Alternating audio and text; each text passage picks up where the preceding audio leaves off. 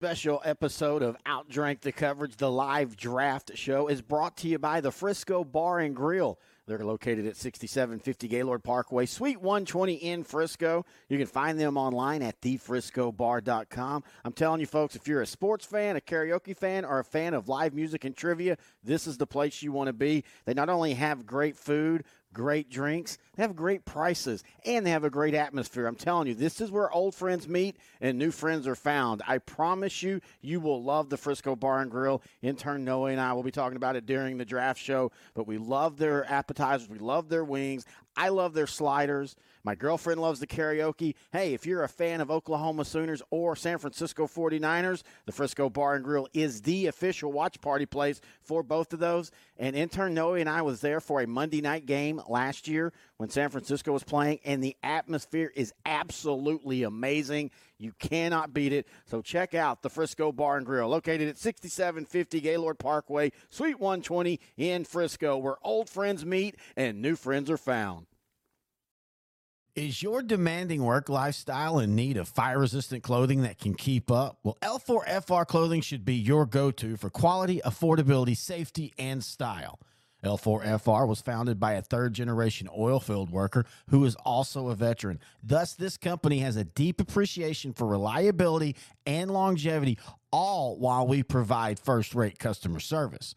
Our durable apparel will serve you well for many years to come, whether you're working on a pipeline, a lineman climbing utility poles, or in any other environment requiring fire-resistant apparel. L4FR has you covered. Our apparel is tough enough to resist hazardous conditions while still providing high comfort and style. L4FR provides clothing options to ensure your safety and comfort, whether you're on the job or not. To view our complete inventory of flame-resistant garments, please visit our online store at l4frclothing.com or give us a call at 817-757-4935. Si habla español. L4 Media, we talk high school football, 4A, 3A, and 2A in Texas. We talk East Texas sports. We talk NFL, guy talk, movie, and booze. We also talk wrestling and so much more. So like and subscribe and check us out.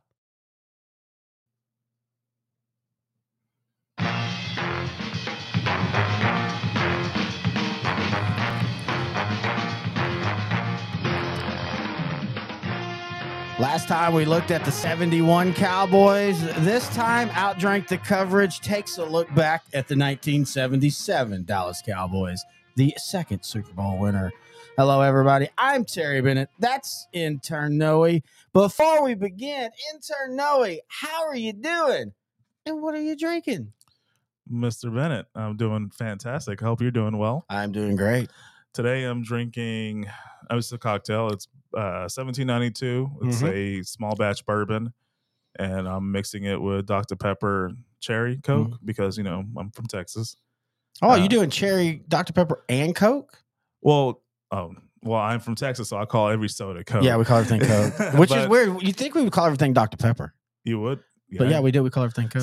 So Dr. Pepper cherry. Yep. And 1792 small batch as a cocktail. I am just drinking straight vodka, but I am chasing it with a Coke, an actual Coke. In my I figured this one out. I forgot to tell you this.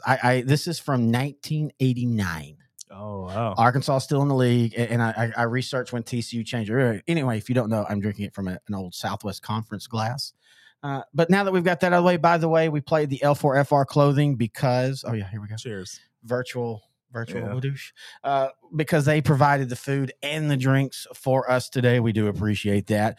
So we're here to talk to 77 Cowboys. Now, if you listen to the 71 or watch the 71 on YouTube at L4 Media Company, you know, we play video and we just kind of talk about how the 77 Cowboys won the Super Bowl. Yeah. Now, of all the winners of the Super Bowl for Dallas, all five of them, this is probably the most boring because it might be the most dominant. Yeah, it was the most dominant. They had 93 is close. 93 is close. They themselves made it difficult with the Emmitt Smith holdout. Yes, the first at the beginning of the weeks. year. Yeah, 2 weeks in, and then the 2 weeks he was out. They really only lost one game when he started, but in that one game they lost. I'm sorry, they lost one game when he started. That one game he lost, he got injured early against Atlanta. Yeah, and then so the funny thing is, I realize this now. 93 and 77 have two things in common. All four of Dallas's losses in 93 were back to back. The two losses in 77 are back to back. Dallas at one point in 77 was basically playing to be perfect. And they went, I think, 7-0 or 8-0. And then they lose back to back games. We'll get into all of that. But yeah, so last time we played a lot of, clips from the America's game because there was Dwayne Thomas and Bob Lilly and Roger Staubach. I went back and was watching America's game for 77. And to be honest with you, it's kind of boring. Yeah. There's not a lot. I mean, Dallas legitimately just kind of rolled through the season, and they were helped in the AFC by Denver. I think Denver would, if you were to pick one team in the playoffs in 77 that Dallas matched up best with, it was against Denver, against a former Cowboy quarterback. We'll get into all that. So I just feel like everything fell perfect for the 77 season. Not taking anything away from them. I'm just saying, that sometimes that happens.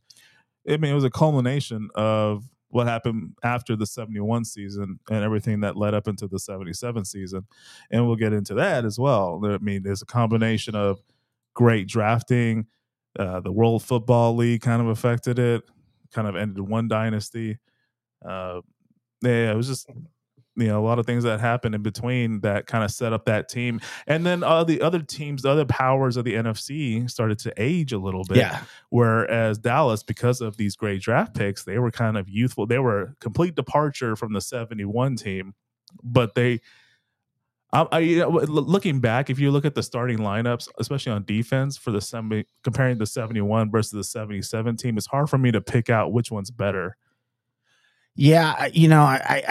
I'll say this, and by the way, so what we're going to do in this weekend's episodes, again, if you don't know, we record these once a month in the off season. We basically record 2 or 3 shows in a row. The next one's going to be the 78 through 85 years for Dallas. I think if you would have talked to my dad, and I reference my dad, but that's who got me into football and who was watching the Cowboys then. I think he would have said after this 77 season, Dallas is going to win 2-3 more Super Bowls. Yeah. And we'll talk about that going forward in the next show, the 78 to 85 years. But they didn't. And we can talk about why and all that. But I think the 71 Cowboys was the end of an era, with it being Bob Lilly and, of course, Lance Allworth and Mike Ditka and a couple other players like that. I think there's 5 players from the 71 team that was in the 77 team and on. Charlie Waters, Cliff Harris being 2. They were like rookies or second-year guys in 71. Well, I mean, Charlie Waters I don't even think he was starting. I think he was a cornerback. Yeah, he was the cornerback. That was the whole thing. He started as a cornerback. He was terrible. Landry moved him to safety, but I think that was 73 when they really started that. Okay. But yeah, so it was just crazy because after that 77 Super Bowl, you think this is a team, and how many times we talk about like the 85 Bears. It still amazes me to this day that the 85 Bears only won 1 Super Bowl, because that team was so dominant defensively for 2 years before and 3 years after. You look at other teams, of course, Buffalo at least was making it to the Super Bowl, but they could never quite win it, but they kept going back and back. But the NFC, from about 78 on, the NFC actually got to be tougher, because you and I make the joke that for the 70s, it was basically Dallas, Minnesota, and the Rams. The Rams just could not get out of that second round. They kept getting beaten in the second round until finally in 79, they upset Dallas, the Jack Youngblood broken leg game. We'll talk about that in the next episode. And they finally made the Super Bowl. And as you said, that might have been their worst team of the 5-year run that they had. And so it's just crazy. The NFC, you see why the AFC dominated so much outside of Dallas winning the 2 Super Bowls. Yeah, I mean, if you look at the AFC also had a lot of good competition. The few years the Bengals were pretty good, as you can see. You know what? Honestly, 77 was the first season the Broncos made the playoffs. Yeah, they were a Cinderella story by far. But before that, they were having winning records. This is the first year under Red Miller, 50-year-old rookie head coach. They went 12-2 in 77. But before that, the prior coach, they had winning seasons. They're one of those teams that started in 1960, just like with the Cowboys. Yeah. They didn't have a winning record. So in 62, they were 7-7, but it took them until about 73 to actually have a winning record. And they were somewhat competitive from about 73 to 76. new coaching change, new defensive philosophy, new quarterback, kind of took them from a 9-5 team to a 12-2 team. And really that last game, and we'll talk about this later, but the last game in 77 was actually Denver and Dallas in the regular season finale. Just so happened to be the finale. Denver went in that game 12-1. Yep. They didn't really need to win the game, but it was a low scoring 14-6 game, I believe. Yeah. So I mean, the AFC was pretty strong.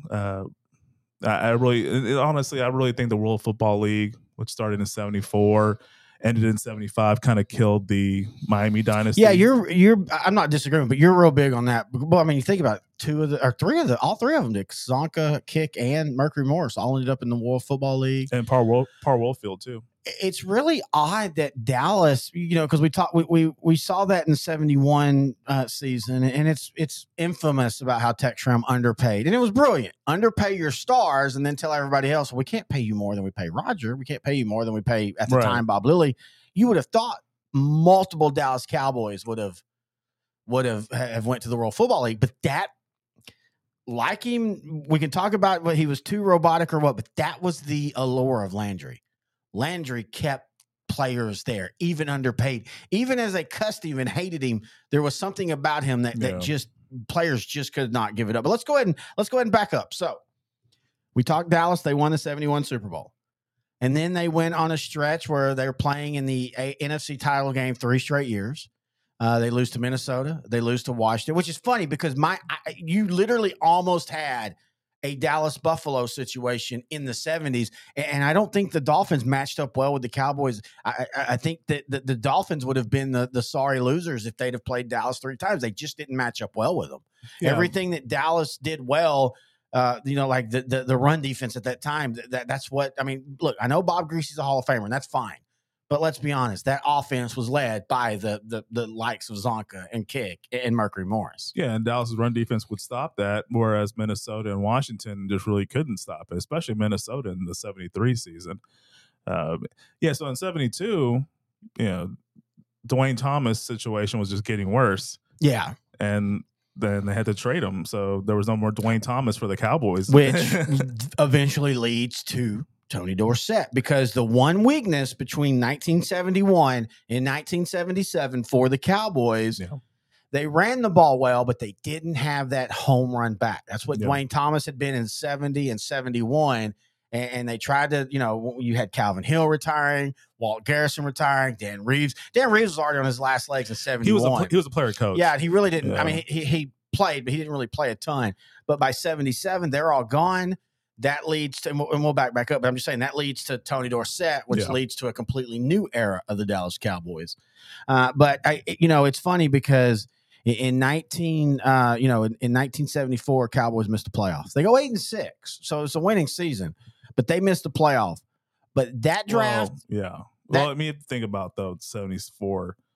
There's a lot of people that left after that season, mainly because they were getting older. Some of those guys just left to other teams. But we can go through the list. I mean, the ones that retired were Bob Lilly, Mr. Cowboy, the first pick, Walt Garrison, the fullback, Cornell Green, strong safety, and Dave Manders, underrated center. Yeah, so at this point, Manders was toward the end of his career, and John Fitzgerald became the starter, I think, the prior season. Mm-hmm. But I mean, he was a legendary Cowboy, played a long time for the Cowboys. Those are the ones that retired, and then just their final season after 74 for the Cowboys, Bob Hayes, he was already on his last legs, went to the 49ers. Calvin Hill went to the World Football League. He's the only one of note that went to the World Football League. Pat Toomey, he went to the Bills, the defensive end. John Nealon, he went to the Eagles. And then Craig Morton, he had 2 or 3 bad years with the Giants. And he'll come back up here in a little bit. He will, definitely. But let's see what Dallas did add. And let's go back up to, everybody thinks that like the best draft was that 74 draft. Everybody talks about that. That's the Dirty Dozen, or it's technically the 75 draft. And it is. It's a great draft. You got Randy White, you got Hollywood Henderson, Bob Brewing, Pat Donovan. All of them became starters and all of them became impact players. But in that 74 draft, which is the 73 season 74 draft, you got Too Tall Jones and Danny White. And in that 73 draft, you got Billy Joe Dupree, very underrated tight end, who was still playing into the 80s for the Cowboys. Yeah. Golden Richards, Harvey Martin, Drew Pearson. Now, Harvey Martin's a Hall of Fame player. Think about the tight end luck the Cowboys have had. From the 70s, you had Billy Joe Dupree. 80s, you had Doug Cosby. 90s, you had Novacek. Well, and you also have Billy. What's his name? Oh, Butch Johnson. Yeah, Butch Johnson too. Yeah, Butch Johnson. Technically a receiver. Well, I mean, but he was a tight end. He was that first hybrid guy. He's kind of what Charlie Joyner would be for the Chargers. And then, you know, he's a tight end, but he could split out, and he didn't really block that well. We will talk about Butch Johnson a lot. We'll talk about the 77 Super Bowl. Yes. Just him. Yes. The catch at the time, which would now would no way be a catch. Yeah. But that Dirty Dozen draft was great, but they were already world building, so to speak, with that 73 draft, 74 draft. Tell us why the 75 draft is called the 30 Dozen draft. Because there was literally 12 guys that ended up basically starting, led by, as we said, Randy White, Thomas Hollywood Henderson, Bob Brewing, another very underrated player. So there was an undrafted player for the Cowboys that ended up getting a lot of time, but not for the Cowboys. With the Seahawks, Jim Zorn. Yeah, so he was a UFA player in 75, and then the next season, 76, there was 2 expansion teams to bring the league to 28 in total. One was the Tampa Bay Buccaneers, and then the other was the Seattle Seahawks. All right, so here's that draft. This is just, I mean, you want to talk about, and a lot of these guys probably didn't really, you at the moment, you really didn't think about it, but your first draft is Randy White. Your second round and first round pick, they had 2 first round picks, I'm sorry, was Thomas Hollywood Henderson. Yeah. And here's a crazy thing. Going back and watching something on Hollywood Henderson, he only had like 82 career games. He did not play as much as, we'll talk about him. Burton Lawless, who was all rookie in 75, was on the Super Bowl team, a very solid offensive guard. He didn't make a lot of noise, but he did right. Bob Brewing, again, 3-time Pro Bowl selection. Yeah. Pat Donovan, offensive tackle. He never missed a game in his 9 seasons with the Cowboys. On the Pro Bowl 4-time. Randy Hughes, very underrated secondary guy, played 6 seasons with Dallas, was Super Bowl champion. Kyle Davis, he didn't make the team. Mike Heckman, he's a guy that played 12 years for the Cowboys, and he was, he wasn't spectacular, and a lot of times he kind of got knocked because he wasn't spectacular, but he was just a very consistent off tackle linebacker that just made the plays. He played 12 seasons for a reason.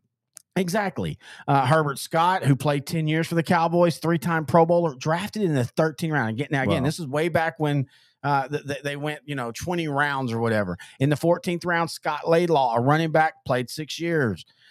So again, that Percy Howard drafted, it was a UFA. He wasn't great, but he was a freak of nature. He had a big catch in the 76 Super Bowl for a touchdown. And then, as you talked about, Jim Zorn, who was eventually cut to make room for actually running back Preston Pearson, because Preston Pearson had been cut by the Steelers, and the Cowboys picked him up. Yeah, you forget, Preston Pearson was a big factor in the Cowboys in late 70s, early 80s, but you forget that he was a Steeler before, won a couple of Super Bowls with the Steelers. Well, and Preston Pearson legitimately was basically the first 3rd down back. We talked about that in the 71 season. Yeah. Once Dwayne Thomas kind of took over the starting role in 70 and 71, I'm sorry, I'm getting mixed up. Tony Dorsett in 77. I don't know what it says. Once he took over the starting spot, they basically started using Preston Pearson as a 3rd down back. And that's just something you didn't do back then. And again, we talk about where Landry is on the coaching icon, and I think somehow he gets underrated a lot of times. I don't think people today realize all that Landry created that we still use in schemes and defenses and offenses and all that fun stuff. But so you had this Dallas Cowboy team in 1976, or 75 season. They bounced back from that 86 or that 8-6 year, and they still only get a wild card, but they become the first team to make the wild card, make the Super Bowl as a wild card. And they play in what at that time maybe was the best Super Bowl, losing to Pittsburgh 21-17. That became the theme for the 70s. Pittsburgh beat Dallas in the 2 Super Bowls they played, and that's why Pittsburgh is named the team of the 70s, and rightfully so. They deserve that. Yeah. But I do think that I think you got to remember that basically from 1971 to 1979, Dallas was in 5 Super Bowls, and they were also in 3 more NFC title games. Think about that. If they just win those games, we're talking about 8 to 9 years of Dallas in the Super Bowl. Yeah, and a lot of those times it was injuries or just one awfully bad game where Staubach would throw 3 interceptions, fumble a couple of times. It was just an isolated, awful game, and that's kind of what. Well, and you think about like 76. It could have been the Cowboys and Raiders finally. That's one of those that should have been. Well, 77 should have been too, and we'll talk about that because the Raiders played in the AFC title game in 77, but they lost to the Orange Crush defense. It was kind of barely hanging on in that game. It wasn't. The Raiders had given them the Broncos their only loss of the season, or up until the Cowboy game in the regular season finale, and the Raiders knew how to play against that Orange Crush defense. It just wasn't enough in that 76 title or 77 title game. All right, well, let's go ahead and move over to the 77 season. Dallas came in as prohibitive favorites in the NFC. I mean, there was no doubt. But this Dallas team, for all the talk, like we talk about 71 and next year's champions and stuff, this team was just absolutely at the apex. And then you add in a rookie in Tony Dorsett. And again, as we talked about earlier, that's what Dallas was missing, that home run threat. And it's not like, the funny part is it's not like if there's one story from that season, it's that he couldn't break into the starting lineup until like game 6 or 7. Yeah. Partly because Tom Landry just didn't trust rookies. Yeah. I mean, let's be honest. That's where it really came. But Preston Pearson was really, really solid. When you look at their stats on the year, they ran for 2,500 yards, 21 touchdowns. They averaged 4.2 yards. You had Dorsett with 1,000 yards. But you had Preston Pearson only 300 yards rushing, but 535 yards reception. That's where I say he was really legitimately that first third down back. The guy you put in, that's all he did was third down. But nobody ever talks about Robert Newhouse. 700 yards rushing from a traditional fullback spot. Wow. And the late, great Robert Newhouse from Hallsville, Texas, from East Texas. He was a Hallsville Bobcat. Everybody talks about Earl Campbell's thighs, and those were big. Go look at the video of Robert Newhouse. That dude was a tree trunk, and he was, and we'll talk about him in the Super Bowl because he also throws for a touchdown pass. But when you look at this team, this team didn't have any weaknesses. They really didn't need to throw that much either. No. They threw for about 2,600 yards. Which was a lot, though, back then. And they ran for almost 2,400 yards. So it was a very balanced offense. They could beat you any way. And that was just the beauty of this offense. And it came in at a time where the powers of the NFC were starting to age.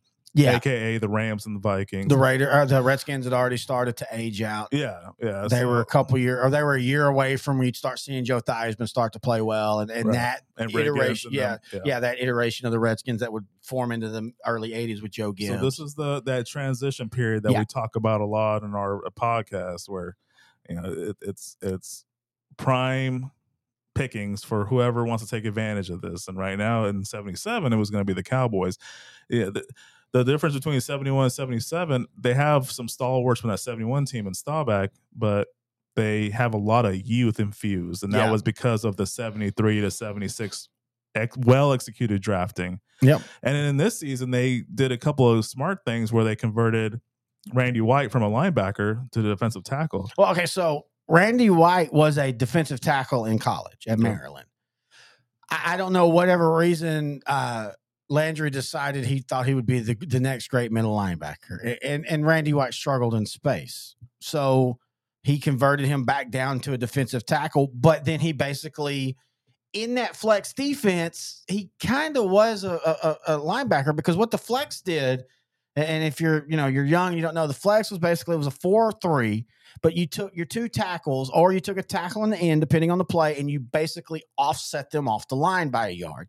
And what it allowed them to do was basically get into the gap without having, they're not being touched yet, and they can see where the play is going. So he basically, Landry was right. He just basically created a different, I guess you would have called him a down linebacker if you wanted to. Yeah. But that flex, and we'll talk about that in the next show, for 10 years, that flex fooled everybody. And then in the early 80s, teams started figuring out. And that's where the famous Washington counter tray came from.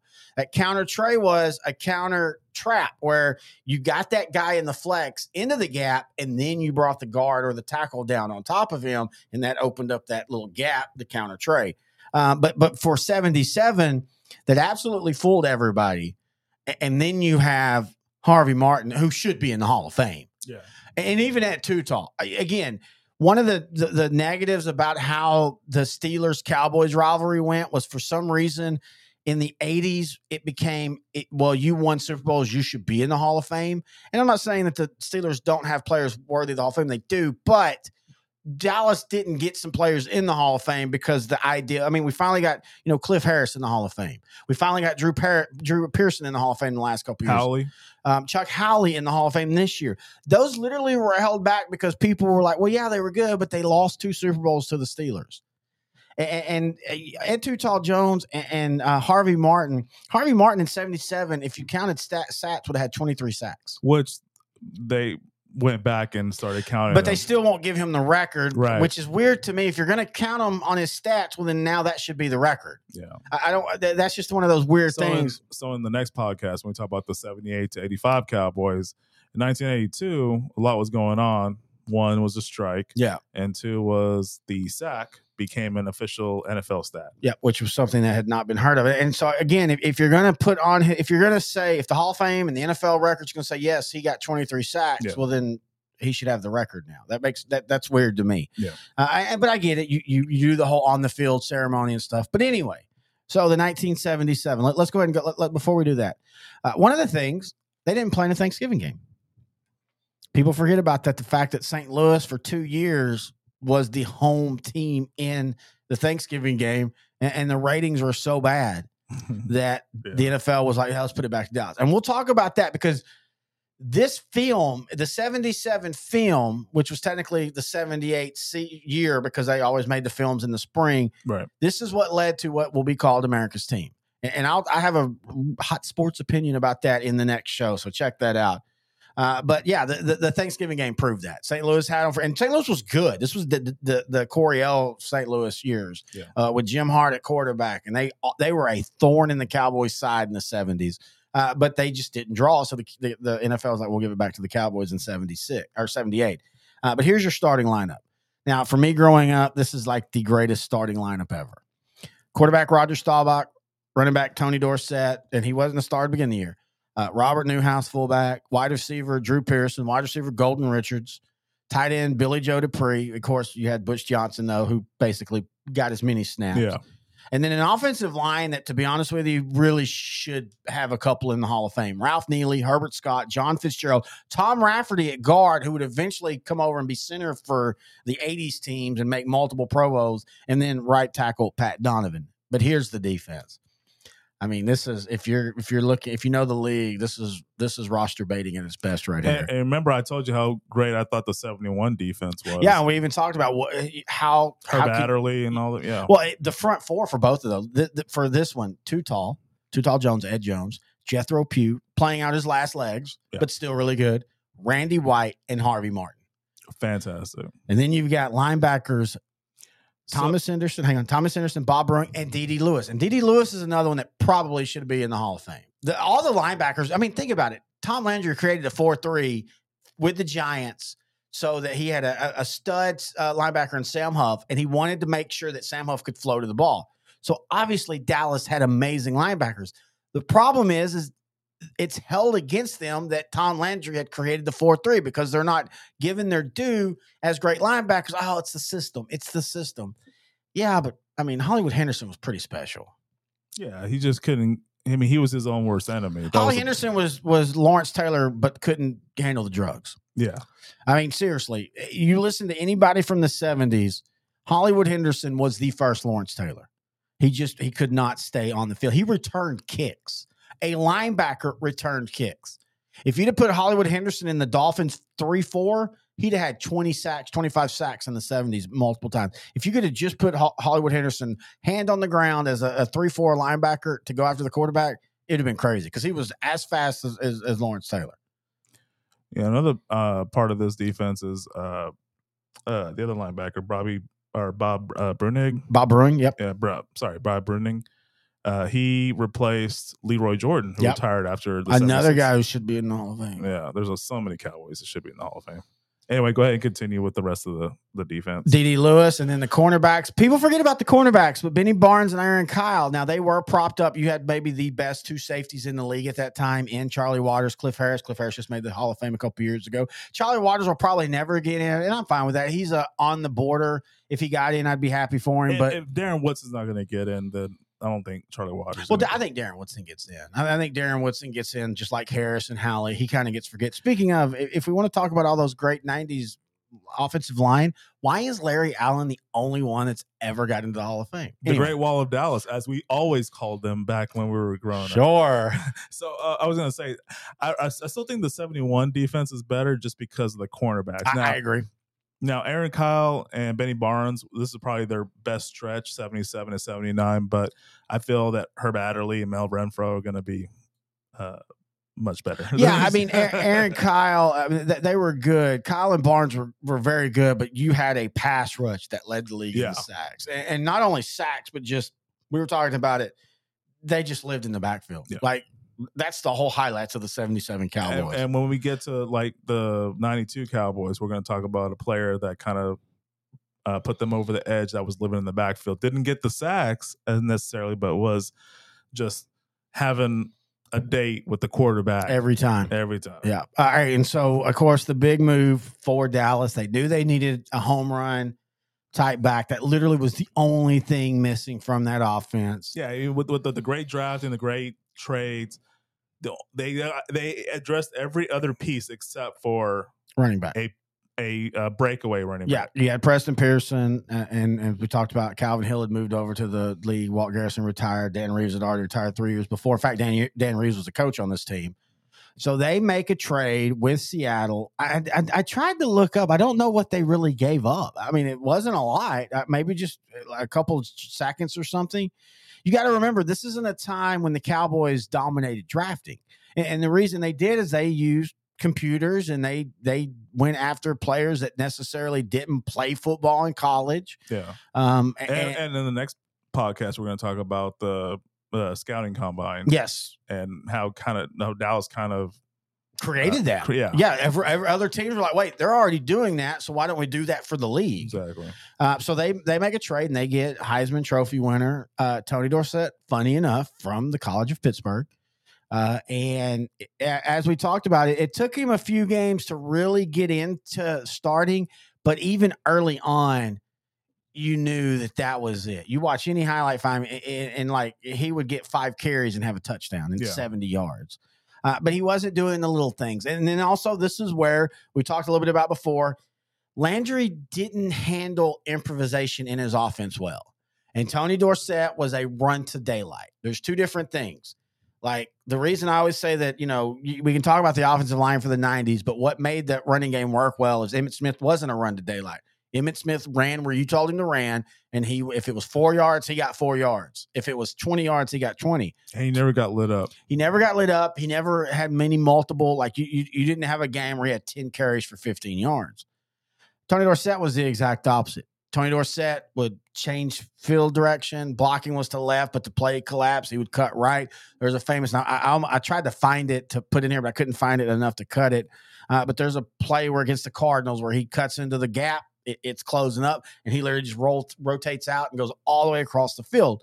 Landry didn't handle that well, and I think that's why Landry didn't let him start early enough. And we go back to, that was the knock on Tom Landry. A little bit too robotic at times, a little bit too like, we do it my way, and that's the only way. But after that St. Louis game, Landry got into the film room. This is a famous story where he basically said, all right, you know what?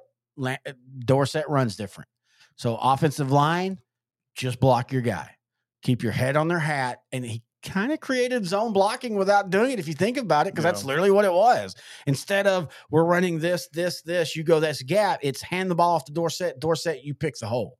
That's literally zone blocking. That's what Mike Shanahan did with the Broncos, and why you had Olandis Gary running for 1,000. Mike Anderson, the Marine, running for 1,000 yards. Yeah. And it's not that they were bad running backs, but it was the offensive line basically blocked everybody, and you chose where you went. And so, again, one of the times that you got to give Landry credit, he basically kind of not scrapped his offense, but said, we're going to do things different. But at the end of the day, dude, it's the defense. That this whole season is about the defense. This defense for both teams in the Super Bowl. For both teams in the Super Bowl, but Dallas, man. This is what their points were. And again, this is back in the old schools. They're 2 games they lost. Let's go ahead. They go 8-0. They beat the Giants 24-10. I think that was on Monday night, if I remember. No, it wasn't. It was on 1 o'clock. Oh, no, I'm sorry. St. Louis was on Monday night. So they go into that St. Louis game at home, and they lose to St. Louis 24-17. That was one of those games. I was watching the highlights. St. Louis just answered everything Dallas did. They just answered back. Answered back. Give them credit. And then the next week, they lose to Pittsburgh 28-13. Again, it's Pittsburgh. As much as we talk about early 70s, Dallas was a great matchup against Miami. Pittsburgh was just a bad matchup for Dallas. Yeah. They were almost there, but Pittsburgh just did a couple things different that Dallas just could never answer. But then they answered back again, and they finished on a 4-game winning streak. But here's the points scored against them: 10, 21, 7, 24, 16, 10, 0, 10, 24, 28, 7, 14. The odd shootout against San Francisco to end the year, 35-6, and then in the playoffs, 7-6-10. Now, we as Cowboy fans, you and I, we also like to be honest. Let's honestly admit that was probably the greatest possible playoff teams Dallas could play back-to-back and beat. Because Minnesota was having an offensive crisis that year, but their defense was really, really good. Chicago was Walter Payton and nobody else. The NFC title game, it was against the Vikings. Yes. It was kind of a blowout in the sense that the 71 NFC title game was against the 49ers. But in this case, Tarkenton was not playing in this game. He was hurt. He was out. Exactly. So, I mean, it was already an L for the Vikings. Yeah, Bob Lee, the great Bob Lee. The great Bob Lee. I mean, okay, so the NFC title game was more known for the fire incident. Yeah, the fire in the stands. Yeah. Exactly. Good. Wow. You've done your research. I'm impressed. Okay. Dude almost died in the stands, and the game just, hey, look, there's a guy on fire. That if you watch the highlights from that, they actually show the camera over there, and then they don't talk about it anymore. Yeah. I mean, think about that now. Everything would be shut down. Oh, yeah. And I'm not saying that they're wrong now. That's what it should be. This guy literally, he survived, but he could have died very easily. But yeah, I mean, that's why I say sometimes to win a Super Bowl, even great teams, you need a benefit of a run. And Chicago was not great. They had Walter Payton and a young defense. They overexceeded, and it was in a weak NFC Central division. Yeah, a very weak. They were 9-6 and won the division. They were getting old. The only competition was the Vikings. The Packers' prime was already long gone, and the Lions were the Lions. So and the Lions wouldn't get good until the early 80s. So it was a situation where it was prime for the Pickens, and they needed to have a 4th team, and it was just happened to be the Bears. But all they had was Walton Payton. It wasn't going to be until like 82, 83 when they actually were a competitive team. Yeah, and then the Rams, the other team in the playoffs, they again, that's the year they brought in Joe Namath, and he started 4 games and was absolutely terrible. And Pat Hayden stepped in, and Pat Hayden went 8-2. He threw 11 touchdowns and 6 interceptions. Vince Ferragamo was hurt. He played 3 games but didn't start. So again, and there's nothing wrong with that, but you sometimes have to admit that I don't know if Dallas gets through it. If everybody, I think they do, because I really do think this was we'll talk about this when we end this series of looking back at Super Bowl teams. I do think this is one of the best teams in NFL history. Yeah. I think when they did the America's game, when people forget, when they first did America's game, they were basically rating all the Super Bowl winners, who was the best. And I think this one got like 5th. In fact, it got over 92, and I do take exception to that, because I think the 92 team, we'll talk about that later, but I think the 92 team, 93, I think the 90s team were way more dominant. And I think they're similar in the sense that they're both young. Yes, exactly. The 71 team was very experienced, but the 77 team was pretty young with all those great draft picks. Good point. So, and 92, honestly, if there was no salary cap, think about 94. All those guys are still there. That's and this is something we'll talk about, but hey, this is what we do. Jerry Jones and Carmen Policy and DeBartolo for the Niners, they're the ones that push for the salary cap. And the reason is they didn't want to pay these guys, but they didn't want to be labeled as cheap or didn't want to pay. So they literally created a manufactured debt ceiling. Yeah. Just to go ahead and say it, where I can't pay for Ken Norton Jr. We'd love to. Oh, Alvin Harper. Oh, man, we'd really love Alvin Harper. Well, they wanted fair competition. They wanted they didn't want to pay. But I'm saying I know. That's what they were saying. So like the Carolinas of the world, the Jacksonvilles of the world, the more low budget franchises could actually compete. Because honestly, if this was soccer style where you could just pay however much you want, Jerry Jones trying to avoid this, like you were saying, you could. Oh, he would have paid. I mean, and now you're seeing it with the quarterback salaries. Yeah. They're through the roof. Just a mid-level quarterback's going to get $25-30 million a year. Kirk Cousins, Dak Prescott. I mean, I love Dak, Daniel Jones. 4 years, 160. Crazy. Think about that, man. We're going to get to a point, and that's why I love this show. We're talking to 77 Cowboys. But we're going to get to a point where you're going to get more Jalen Hurts type, where Jalen Hurts technically took a little less money. It sounds big, but if you actually look at the years per, that's what's going to happen. And because at some point, players are going to be like, yeah, 200 million is great, but I can make 150 million and still win, Super Bowl. Anyway, let's go back to the 77 team. Yes, sir. All right. So 77, as we talked about, they start 8-0. Their closest game in that 8-0 stretch was the St. Louis Cardinals. I'm telling y'all, St. Louis is everybody thinks that the blue jersey curse started with the Baltimore Colts Super Bowl in 70. The blue curse jersey started because St. Louis always made Dallas wear the blue jerseys in St. Louis. And St. Louis, man, I'm telling you, they were a team like this year in 77, they were 7-7. And they were always right there. They were 10-4 in 76. They were 11-3 in 75. Yeah, they won the division in back-to-back years. Yes, I mean, but their problem was they could never get past that playoff. That's where they always got them. And the Rams beat them in 75. And so, but they were always a thorn in the Cowboys' side. So that was the closest game at that point until they lost to St. Louis and then Pittsburgh. And then after that, man, you could just kind of tell that Dallas kind of said, all right, well, we're righting the ship now. Let's go.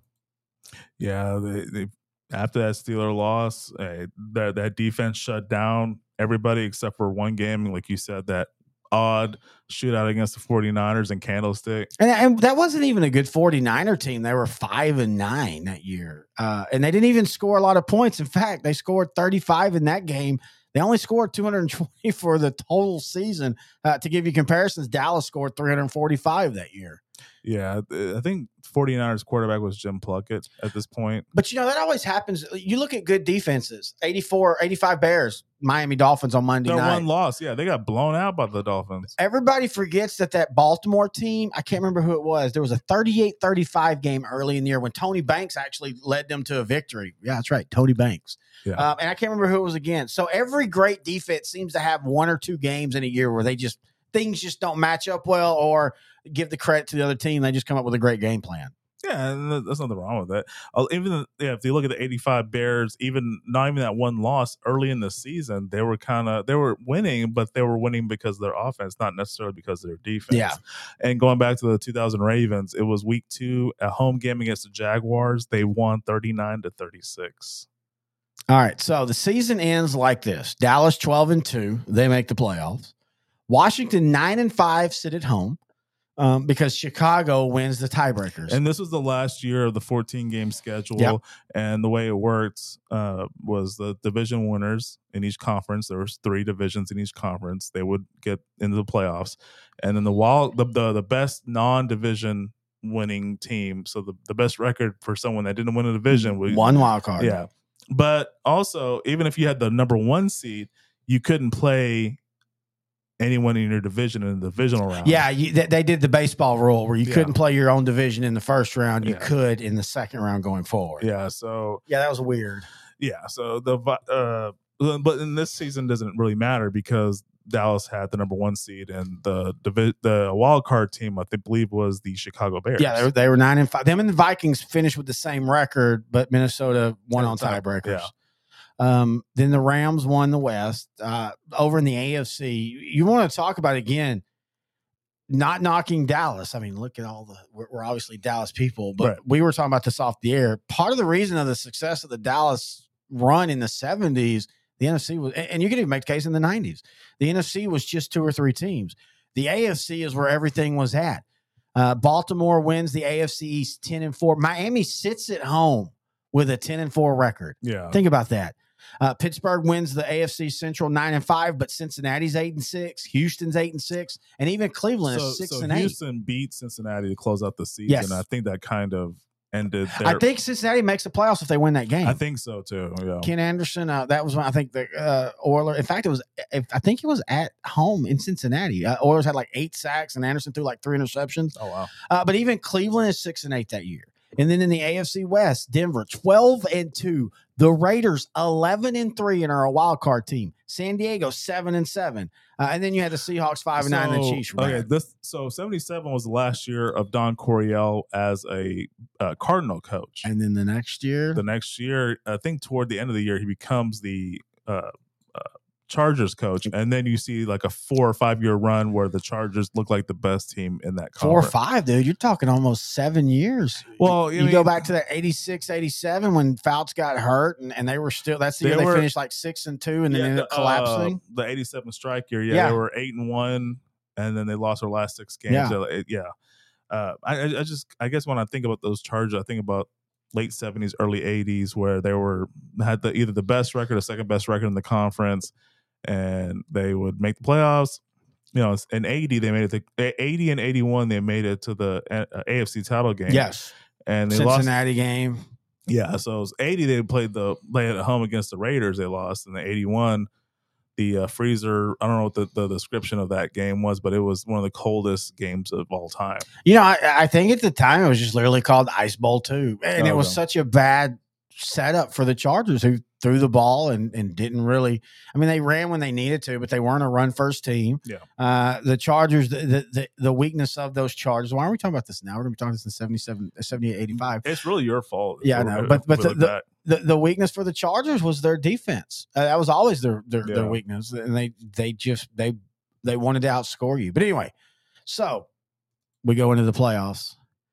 In the first round, you've got the Broncos pulling off. It's funny because the Broncos are 12-2. Yeah. There's this idea built around this Bronco team like they were Cinderella, because they were at some point, but they were the number 1 seed. Yeah. They, Pittsburgh and the Raiders and all that, but they were the number 1 seed. This wasn't a bad team by any stretch. Pittsburgh had already proven themselves. They already won 2 Super Bowls by this point.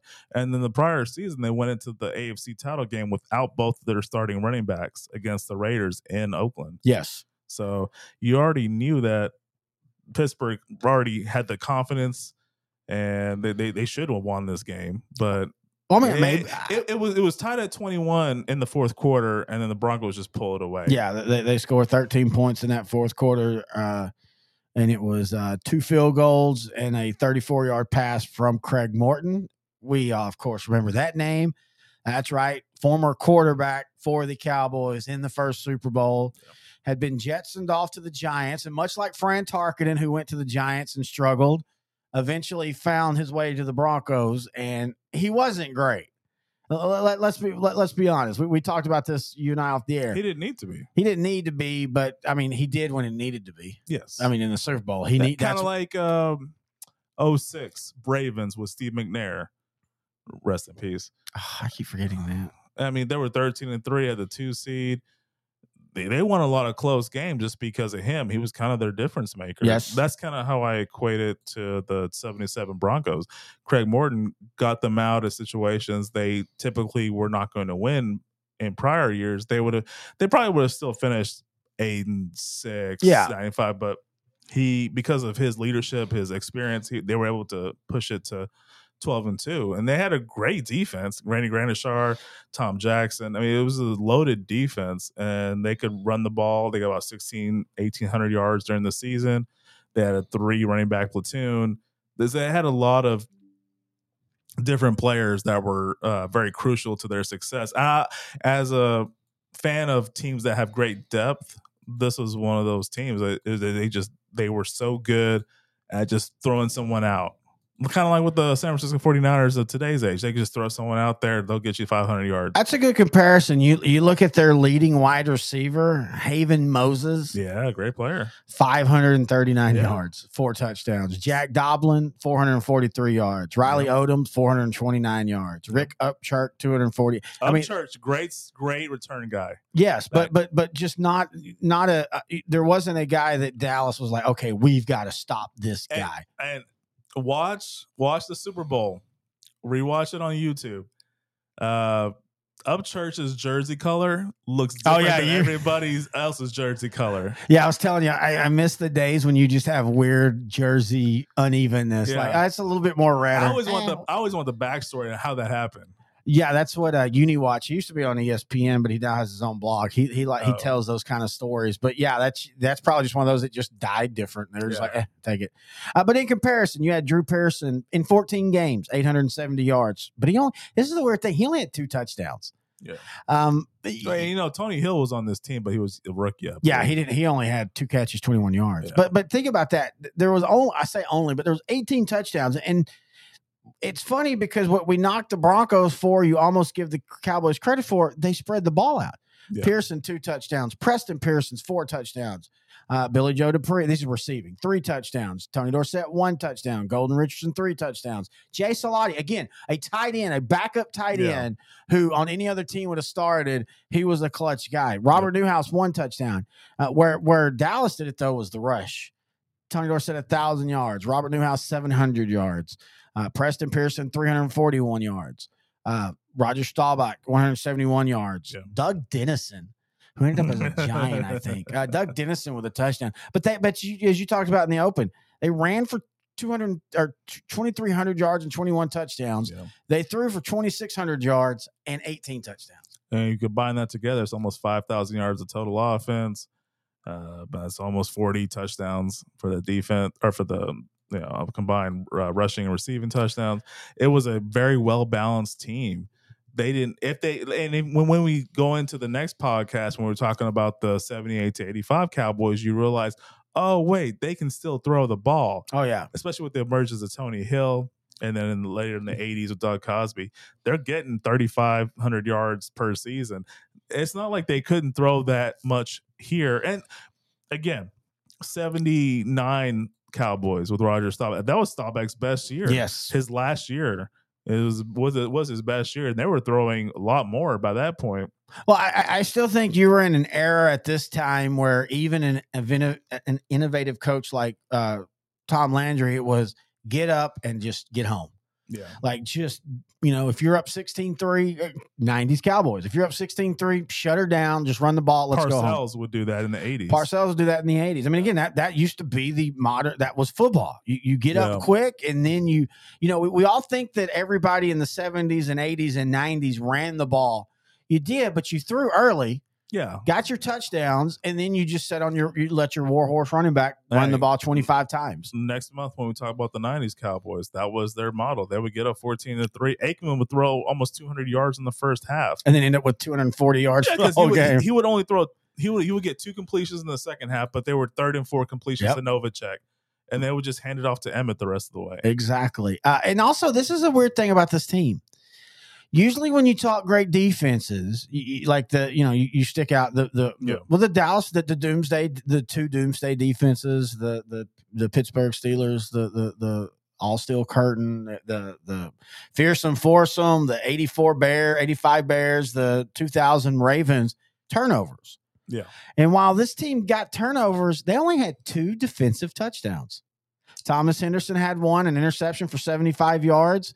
And then Jay Salati so they only had 1 because that was actually a fumble. I remember seeing that play on the highlight. Okay. Tony Dorsett fumbled and Salati fell in. So for a team that was big on sacks, they got a lot of turnovers, but it wasn't like the defense was opportunistic score-wise.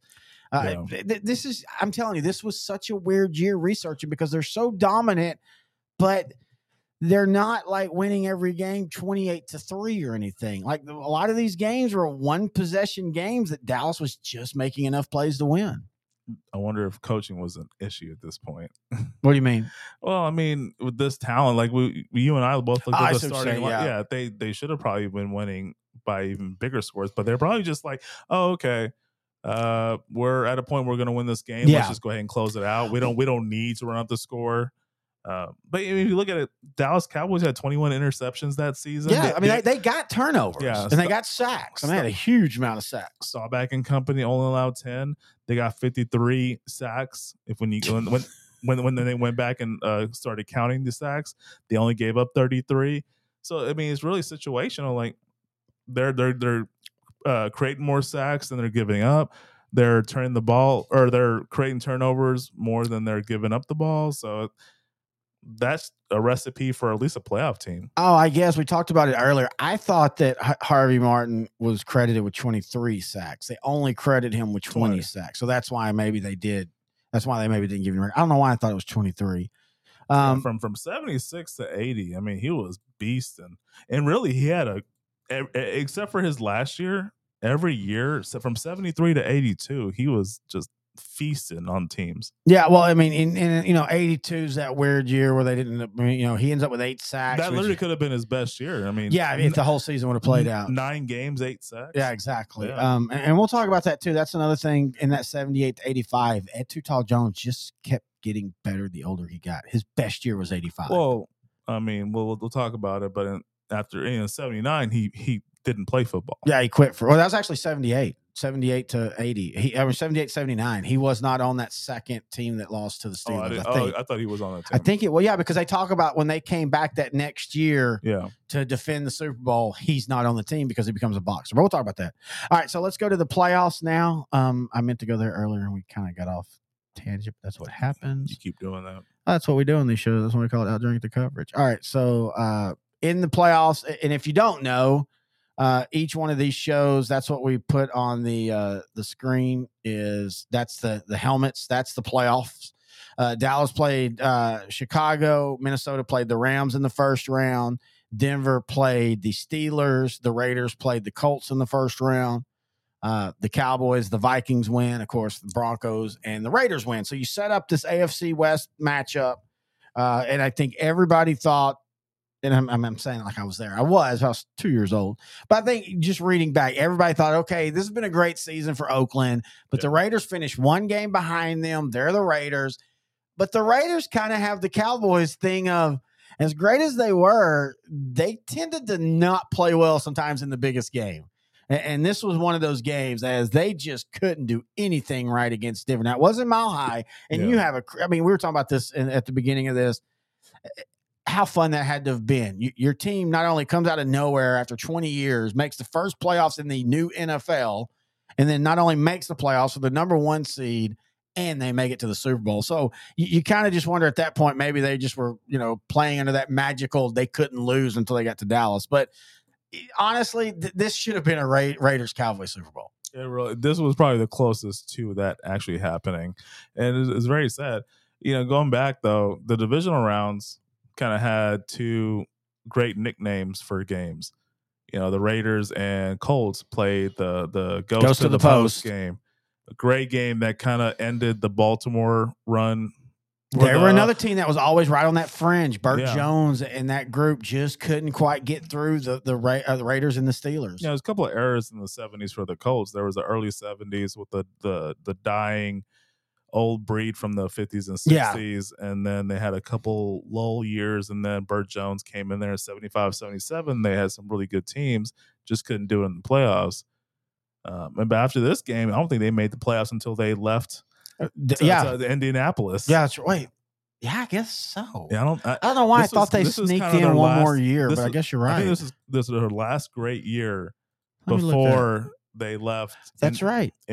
Baltimore after the 83 season. 78, they were 5-11. Ted Marchibroda's still there. 5-11 in 79. He was fired. Then Mike McCormick. Oh God, they were bad. Oh my God, I did not realize in the shortened. Yeah, they 8-1. Yeah. Then they were 7-9 in 83, and then 4-12. Sorry, we're now on the Colts history. Dude, this team was 87. But that was when they got Eric Dickerson. They were 9-6. Yeah. That was the next time. So they did make the playoffs before they changed. Ron Meyer as head yes, coach? Ron Meyer, the SMU coach, who looked the other way. But so they did make 87 when they moved. That they made the playoffs, and that, like I said, that's when they made the trade for Eric Dickerson. And on the NFC side in 77, we had Minnesota and the Rams in the Mud Bowl. Yep. I mean, that's a fun one to watch. Yeah, so this was in the game in L.A., and there was Bob a bunch Lee. of torrential storms that were coming in. It was a 14-7 final for the Vikings. Yep. And it was a Vikings team that was on their last legs. They had made the Super Bowl the prior year, got shellacked by the Raiders. Old man Willie running interception. Willie Lanier. No, it was Willie Horton. Was it Willie? I thought it was Willie Lanier. Lanier was Willie Wood. Willie Wood was Davis. Was it Willie Davis? Maybe. Okay, now I gotta do real time. I think we both outdrank the coverage. But this is our first show, dude. Oh man. No, Willie Davis was a defensive end. That would have been even better. I think he was whoever the cornerback was that had the pick six in that 76 Super Bowl. Anyway, yeah. Willie Brown. 75 yards. Sorry. See, I told you it was Willie Brown. Sometimes we just go. Oh, speaking of, guess who befriended me on Facebook? No lie. John Allen? No, Jack Squirk. Oh, yeah. We'll be talking about him in the next show. Yeah, in the 83 Super Bowl. Yeah, he intercepts the screen pass. Yeah, Raiders and Redskins. Yeah. Yep. He anyway, I forgot to move this back over. So when I think of that Super Bowl, I think of America's Game on NFL Network. Todd Christensen. Yeah, Christensen like starting to tear up. Run in with the Knights. Oh, man, he's dead too. Yeah, R.I.P. He was a great personality. Former Cowboy. For a minute. A part of what we'll talk about in the next podcast about the bad. Well, that one's a good draft pick. Yeah, but what we did with him. was the problem. I know we joke about it, but you put his numbers up with Doug Cosby at the time. Raiders ran a different system. I get why Dallas didn't keep that. That's what. So again, burying the lead here. But that's a lot of the story of what Dallas did going forward is they had too good of players and good players got cut and moved on to other teams and were good players and it hurt Dallas. But anyway, all right. So Dallas in the playoffs again, they get, I think, the best break. They start off the playoffs by playing the Chicago Bears, who basically had Walter Payton and no one else. And they dominated 37-7. Chicago doesn't score till like in the fourth quarter. They held Chicago to 132 yards passing on the game. Hang on, let me pull that up. I want to make sure I got that right. No, 81 yards passing. Oh wow! And I'm sorry, 170. Okay, I'm sorry, it's 177 yard passing, but 4 interceptions. Bob Avellini. Mainly though, they held Walter Payton to 19 carries for 60 yards, no touchdowns. Roger Staubach only threw 13 times. 1 touchdown, 1 interception, 2 sacks. But you had Tony Dorsett with 85 yards, Robert Newhouse with 80 yards, and Doug Dennison. I never realized, honestly, as much as I know, Doug Dennison was those. He retired after 78. He was just like, okay, I'm good. Got my ring. Yeah, I got my ring. I'm fine. I'm just going to quit. But he had 500 yards for Dallas in 76. He only had 60 in 77. So think about that. In the regular season, he only had 60 yards. In that playoff game, he had 40 yards and a touchdown. Wow. But again, it was that defense. The Dallas defense on the day, they had 3 sacks, 3 fumble recoveries, 4 interceptions. And for all the talk about what Landry did offensively, he was always at home as the defensive guy. And let's not forget, people, if you don't know, if you're young, Tom Landry was the offensive and defensive coordinator. Ernie Stautner was technically the defensive coordinator, the Hall of Famer from Pittsburgh, but Landry called all the plays. Stautner got everything ready. And as great as this offense and as all the trick plays, at the end of the day, Landry and that doomsday defense, man, at this time, there was no better defense. I mean, them and the Steel Curtain were the 2 best. And I still contend that those are still 2 of the top defenses of all time. Yeah, I don't even think it's because of the talent with the other teams in the league. They were just great teams, great players that played as a team. And this game kind of epitomized it. I mean, it was a combination of Chicago only have one star at this point in Walter Payton. Charlie Waters had 3 of the 7 turnovers that the Cowboys had in this game. It was, there's really not much else to say other than the fact that this is the Bears' first playoff game in 14 seasons. The last playoff game the Bears had during this time was the 63 title game. And this was a couple years before the Super Bowl was even a creation. Think about that. You've got Dick Butkus and you got Gale Sayers, 2 iconic. And I know Gale Sayers didn't play long enough because of his injuries. But, for all the talk about George Halas, sure seems like he left a lot of talent that they could have done better.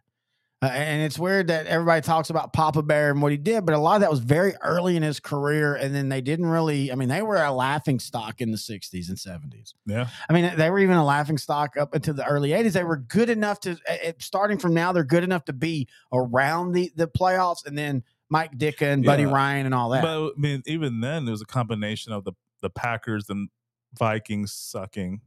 After the Vikings went into a big, them and the Packers both, until Lynn Dickey became a player for Packers, and even then he never quite could get them over the hump. This was the NFC North was crappy, then it was the Central. NFC North, Central was much different after the Vikings made the Super Bowl after 76. Yeah, and the Lions were terrible always.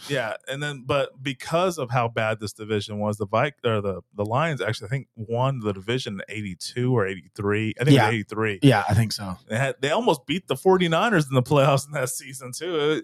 It was just a weird season weird stretch for that division where it was just no real competition, but someone has to come out of that division. Yeah, they went 9-7 that year. 9-7 won them the division, and they lose to San Francisco 24-23. Yeah. That was just a bad year. The North was bad, or the Central at the time was bad. You didn't even think. It's funny. You look back in the 90s with Green Bay, and then the Vikings in the late 80s, and Green Bay in the 90s, and the Lions. People think that the North, or now the North, what was then the Central, was way more competitive throughout the years, and it really wasn't. Well, all the Vikings needed in those late 80s was Herschel Walker.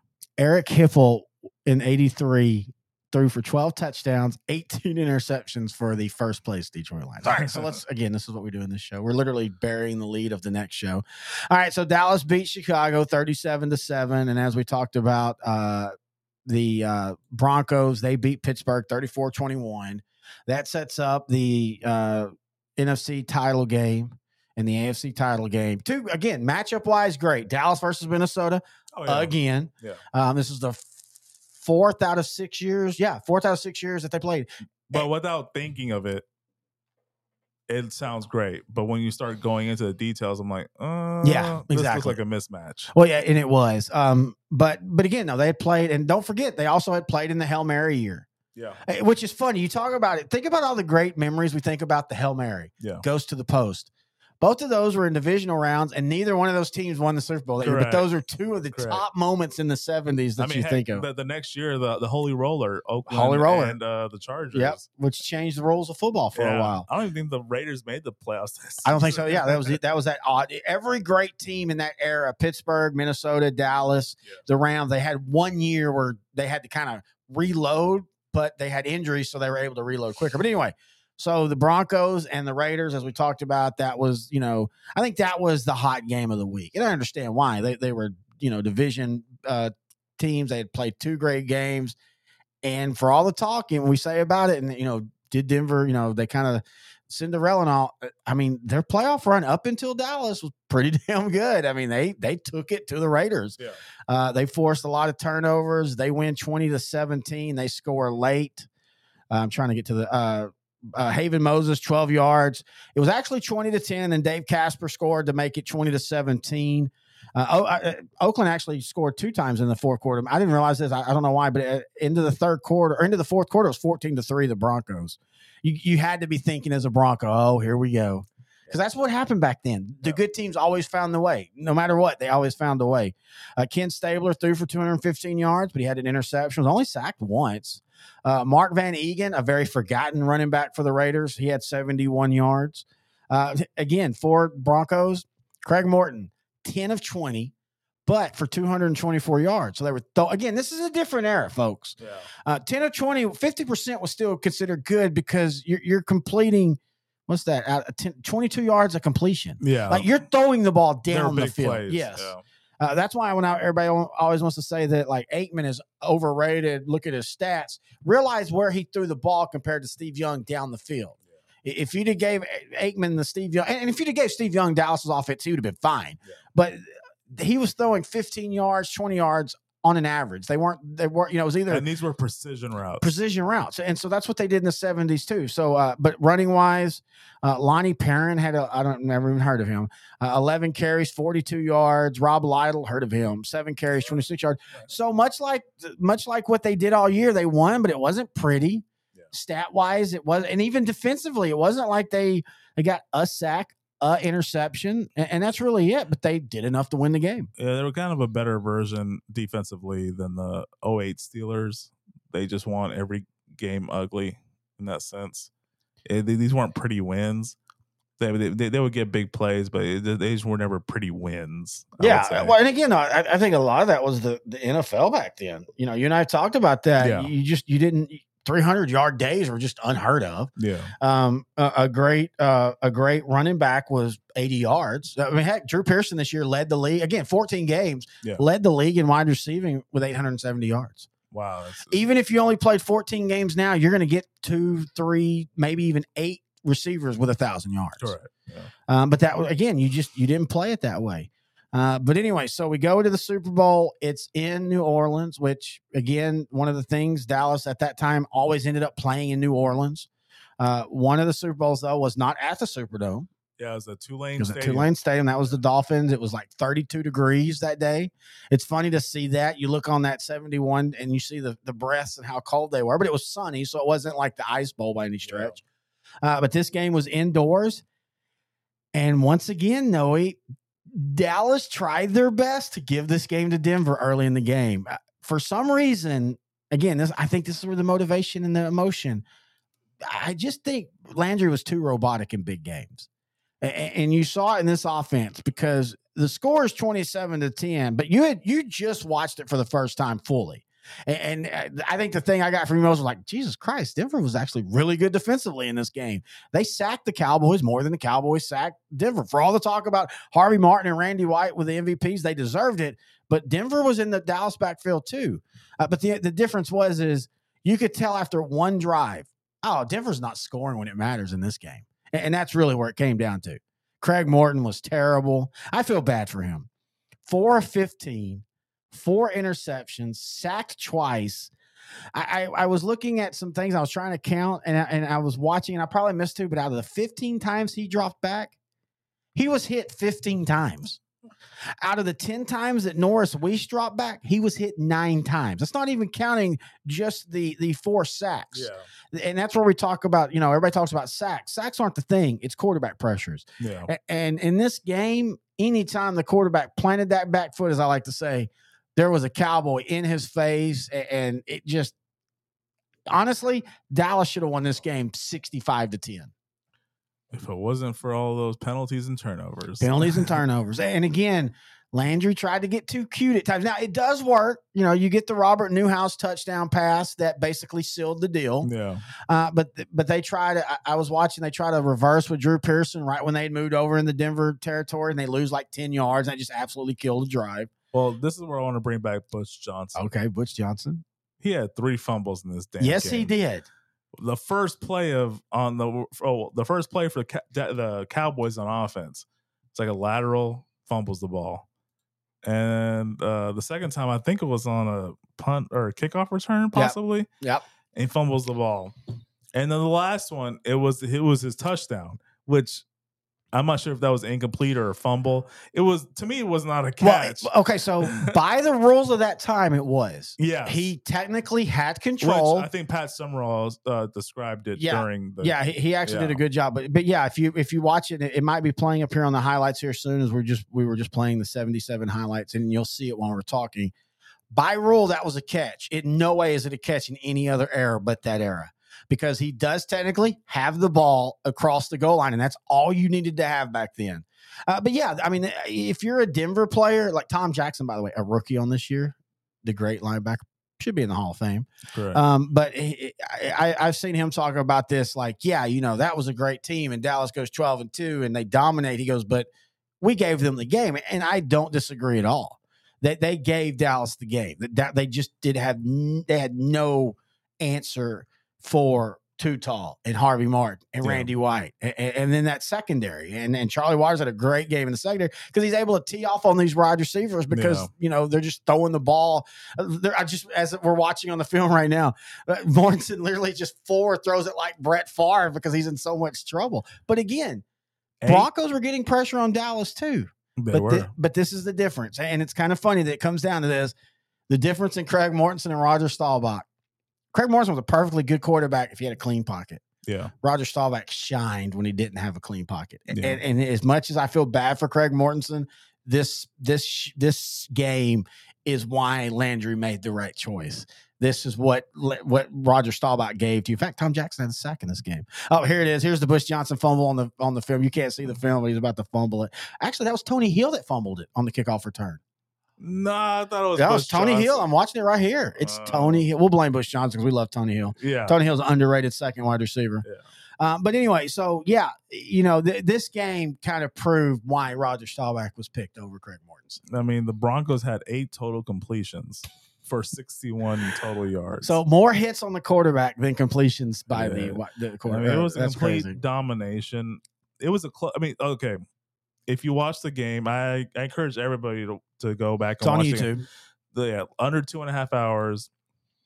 No commercials. It's just the game. Yeah. To me, when I was watching it, I didn't realize how close this game was. Yeah, exactly. Because 27-10 sounds like it's a big, a typical blowout. Even with the turnovers. So toward the end of the game, it's 23 Dallas, but then Craig Morton gets benched for Norris Weiss. Norris Weiss leads them on a touchdown drive, which ends up with a Rob Little touchdown, I believe. Yep. Because of the 20-10, and then the last touchdown is the Newhouse from Golden Richards catches it. Newhouse throws it. But Dallas on offense, I think Dallas outgained the Broncos like 300 and something to 100 and something. I don't even think the Broncos got over 150 yards of total offense. But I remember they got 181 total. Oh, okay. 181 total. I mean, it was so many. It was 8 turnovers total for the Broncos in this game. Oh, actually, sorry, didn't take away the 35 sack yards. Which 156 total. Net yards. Okay. Yes. So it was just a complete and utter blowout. The longest completion the Broncos had, the longest play the Broncos had was 21 yards, and that was in the first drive. It was literally the first play, if I'm not mistaken. And possibly, I have to go back and watch, but.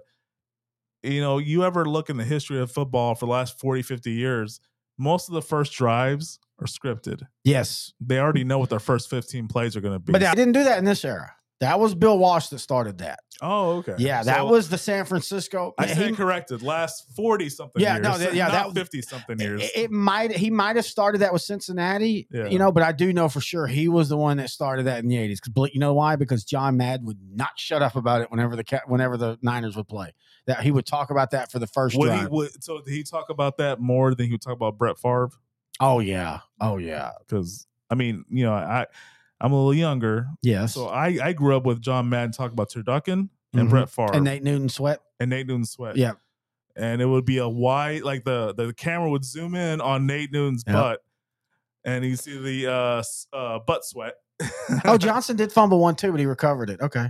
So they both sucked. Yeah. He never turned the ball over. He never turned the ball over. He would just drop the ball on the field and pick it back up. Thank you, AstroTurf. That's a good point. All right, so that is a look at the 77 Cowboys. I'm having so much fun doing these.